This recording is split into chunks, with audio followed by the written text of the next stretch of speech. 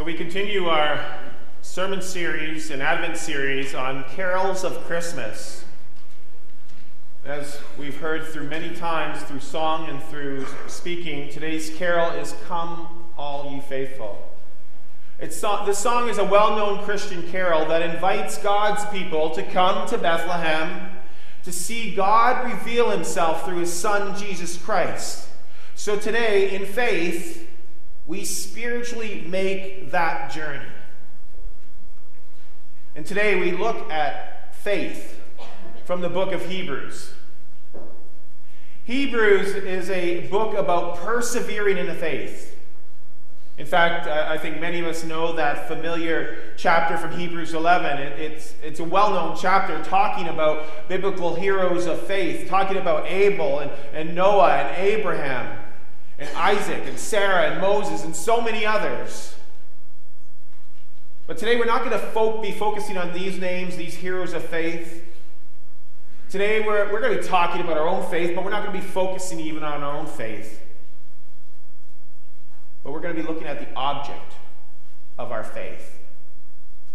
We look to Jesus Christ. The author of Hebrews, he doesn't start off his letters by saying who he is or to whom he's writing to. Other letters in the New Testament often give a greeting and a blessing in the book, but Hebrews doesn't do that. This letter does not do that. This author gets right into it. The author starts right away with Jesus Christ. Jesus Christ is the object of our faith. In a fictional novel from our church library, Christian author Ted Decker, in his book titled Blink, talks about and makes a statement that everybody has faith in something. Everybody has faith in something. Even evolutionists, he goes on to say. But it's what you put your faith in that's important. You see, the most important thing about faith is not faith itself, but the object of our faith. In response to God's awesome gift of salvation by grace, we are called to put our faith in Christ alone and believe and trust in Christ. You know, I can put a lot of faith into a chair that's weak and rickety. And as much faith as I have, if I were to sit down on this weak and rickety chair, the chair is going to collapse. And I'll probably find myself sitting on the floor. My problem wasn't that I lacked faith. My problem was the weakness of the object that I put my faith in. Jesus Christ is the object of our faith. And we're called to put our faith in Christ. Put your faith in Christ our Savior. Because he is the only way to eternal life. And he sets us free from all our sins. Have faith in Christ. So Jesus Christ is the object of our faith. And he has proven himself trustworthy. He created the world in which we live in. He came and lived a blameless life without sin. He served and sacrificed to the point of dying on the cross for all our sins. And then he overcame death. And he rose from the dead because he came as God in the flesh. And he rose in the flesh. And he has power over death. And he has power over life. And he is ascended into heaven and he will return again. And Scripture says all this about Jesus. Believe in Jesus. He is worthy of our trust. He is worthy of our faith. Faith calls us to believe in him as we know Jesus as given to us through his word. So this letter of Hebrews was written to believers, written to Christians. They had faith,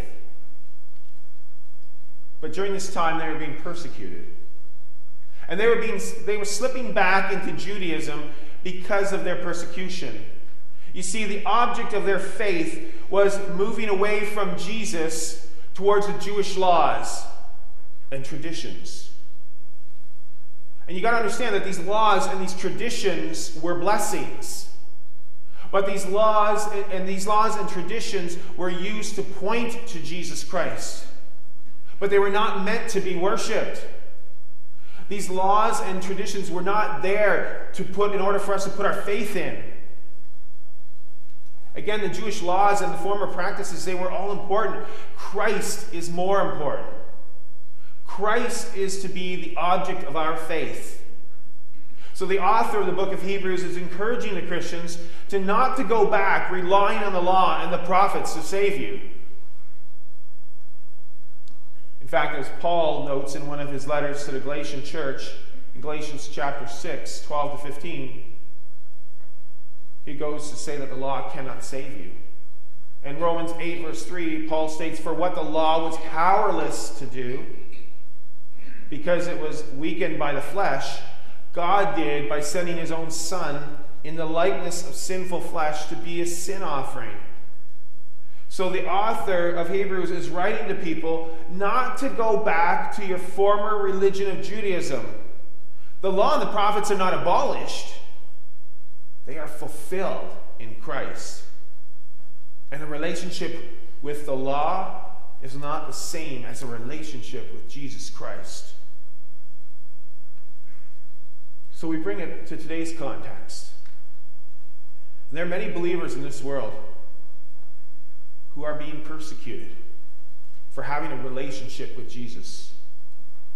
And it's our prayer that God will give these believers the grace to endure the persecution.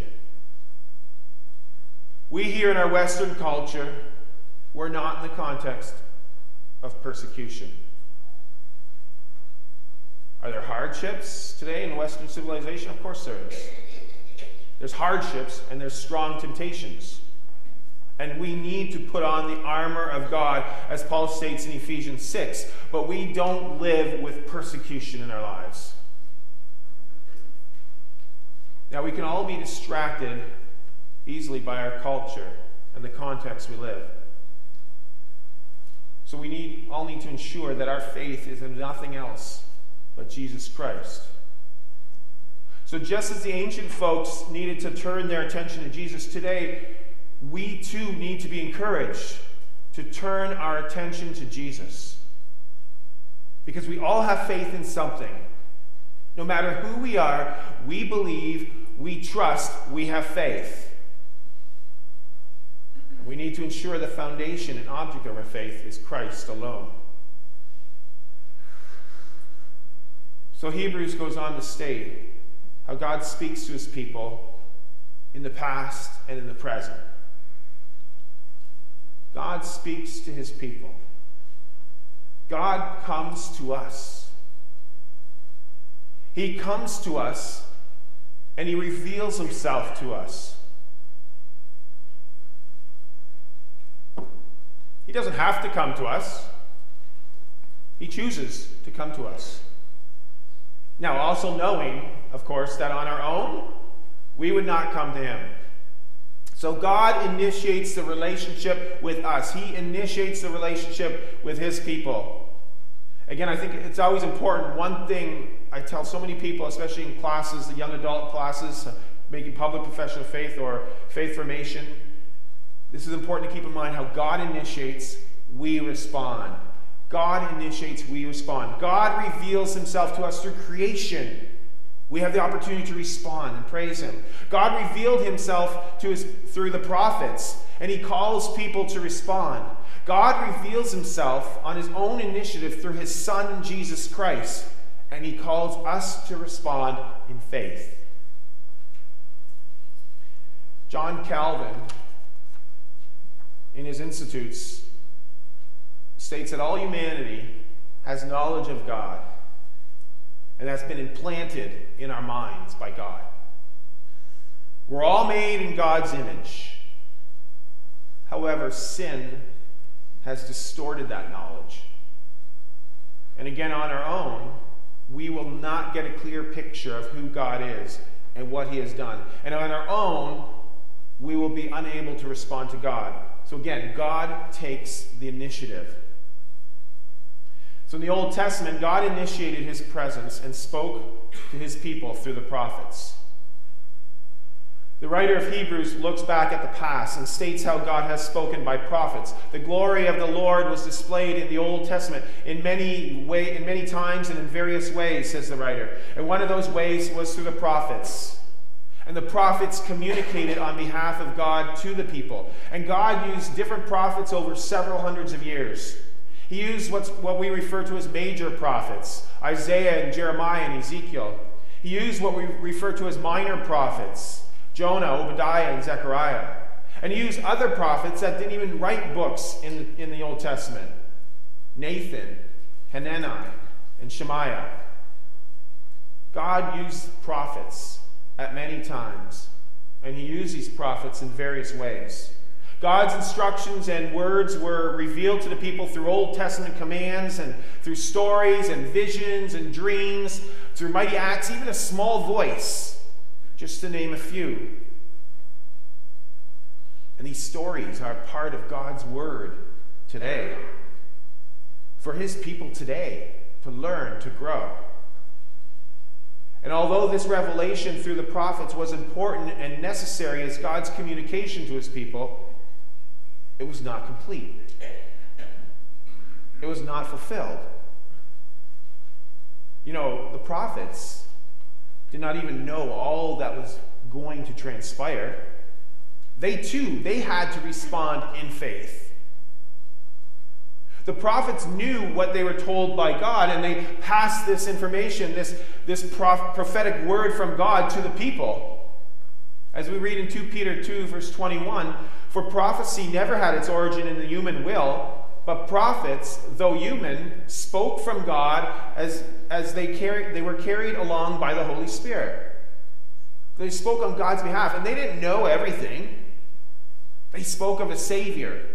They pointed people's hearts and lives and faith to the Savior. But they gave people bits and pieces of the gospel message. It wasn't complete. As Hebrews says, a new revelation was to come. And Hebrews 1 verse 2 states, in these last days, God has spoken to us by his Son.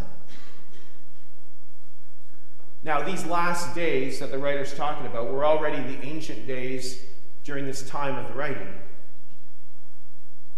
But they're also the present days. We're still in the last days today. And communication has changed in the scriptures. Again, the older communication is through the prophets. The newer communication is through the Son. The prophets of the old days were many. The Son in the last days is one.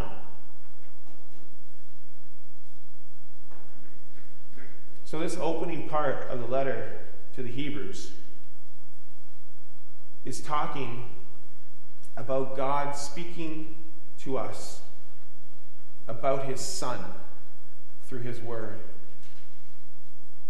The message has not changed, but the means has. As Jesus states in Matthew 5:17, don't think that I've come to abolish the law of the prophets. I haven't come to abolish them, but to fulfill them.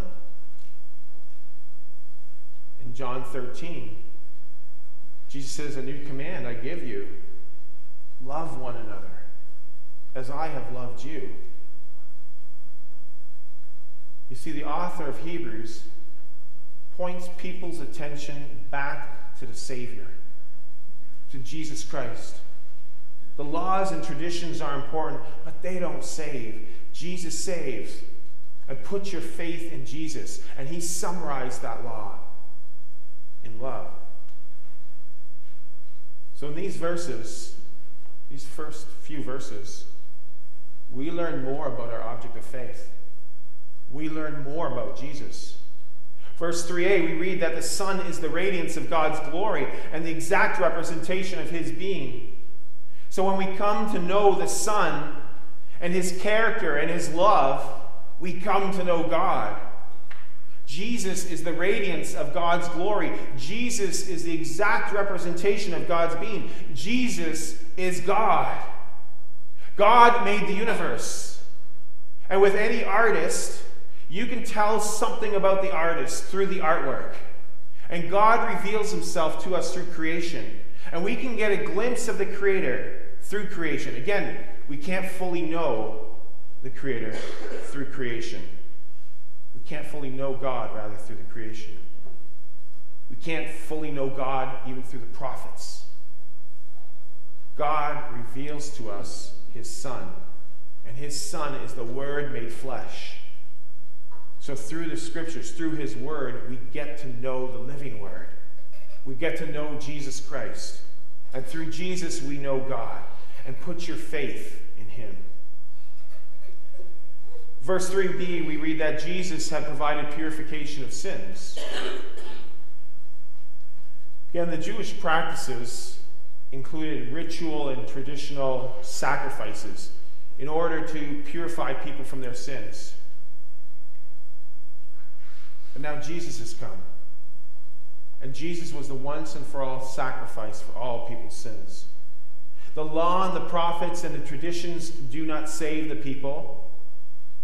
They point us to our sins, but only Jesus saves. The Jewish people were reading this, and they knew the temple laws, and they knew the rules, and they knew that in order for sin to be paid, that blood had to be shed. In order to be purified from sins, whether it was a goat or a bull or a lamb, something had to be killed and the blood spilled. And Hebrews, here it states that Jesus provided that purification. His blood has been spilled once and for all. So people, put your faith in him. And then in verse 3 we read that Jesus sat down at the right hand of the majesty of heaven. That Jesus reigns. That he is king. That he came to this earth and he was God in the flesh. And as we said, he suffered, he died, he rose from the dead, and in bodily form he ascended into heaven. And he sits at the right hand of God the Father. He's the king. And he reigns on behalf of his people in heaven. Congregation, have faith in Jesus. In verse 4 we read that Jesus is superior to the angels. And the word superior or similar words are used several times in this book of Hebrews. Jesus is superior to the angels. You know, in a world where there's still so many voices out there competing for our attention, I mean, especially around Christmas time, you get so many advertisements, or emails, or snail mail, or text messages, and Facebook, Snapchat, Instagram, Twitter, newspapers, magazines, TV, radio, and the list goes on. Things that can try to win our attention. Who do we listen to? What or who do we rely on? Who do we put our faith in? Brothers and sisters, we listen to the Son of God. He is God. He is superior. He's superior to the angels. He's superior to the law. He's superior to the prophets. Everything we need for our salvation, we find in the Son. Jesus Christ is the radiance of God's glory. He's the exact representation of God. We're called to reflect Jesus, but we're not Jesus. But we are called to put our faith in him, reflect him, represent him on this earth. And how can we reflect the actions of Jesus in our lives today? How can we best reflect God's glory within ourselves and to others in the church and in our community, in this world? Well, we need to begin by putting our complete faith in him and in him alone. We need to follow his command as summarized. Love God and love one another. People, it's not too difficult. And as we approach Christmas Day, we are called to come to God. To come to God as his faithful people. Oh, come, all ye faithful. Come, let us adore him. And know that God has come to us first. That he has come to us as our faithful God. And we can respond to to him in faith. Amen. Let's pray. Holy God, God of revelation, God who initiates and comes to his people through the prophets and through the Son and through your Holy Spirit, we thank you for entering into a relationship with us, and we thank you for not leaving us on our own. And for those who might be here this morning and are not yet in a relationship with you, through the power of your Spirit, prompt your people to know you, to have faith in you alone. And for those who have a relationship, continue to increase one's faith. Work in each of us through the power of your Holy Spirit to recognize that you come to us first and that we, through your Spirit, are able to respond in faith and obedience. So may our faith be in Christ alone. Hear our prayer. In Jesus' name, amen.